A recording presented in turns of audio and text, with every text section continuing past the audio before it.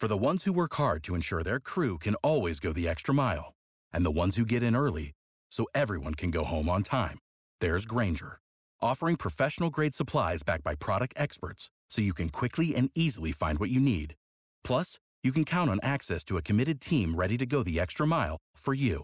Call, click Grainger.com, or just stop by. Grainger, for the ones who get it done.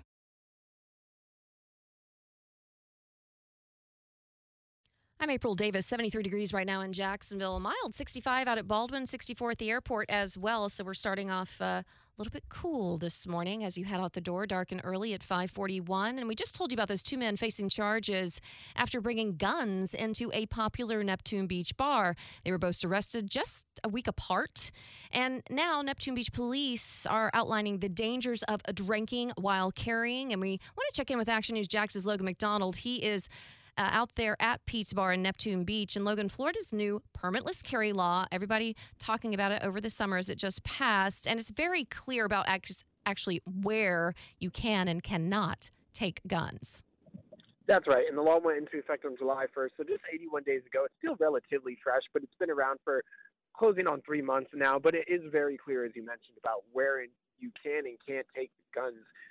Which establishments you can and can't take guns into. For example, one of the no-nos being bars like Pete's Beach and Neptune's Beach, on top of mass gatherings like sporting events and federal buildings. So, mixing alcohol and guns is just, it's a no-no under the permitless carry law, and something that the police chief wanted to outline for Action News Jax.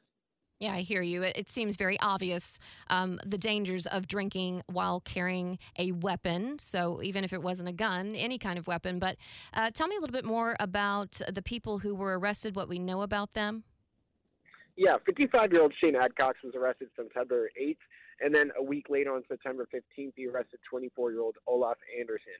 So the entire situation that led up to their arrest, according to the arrest report, was Adcox was talking to someone inside the bar about a recent shoulder surgery he had, just lifted up his shirt to show that scar, and someone noticed the gun, and that's the point to where he was then arrested for carrying.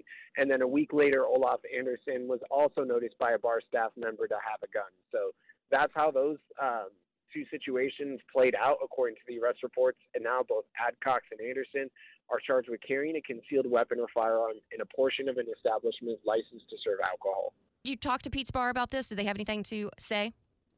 No, so Action News Jackson's reached out to Pete's Bar for interview and for comment at this time, and they declined to comment. So at this time, no comment from Pete's Bar. But the message of the story here just being, don't take those guns into bars, don't take them into those mass gatherings, and don't mix alcohol and guns. It's never a good idea. Yeah, all good advice. Thanks so much. Logan MacDonald live for us with Action News Jax out live in Neptune Beach this morning.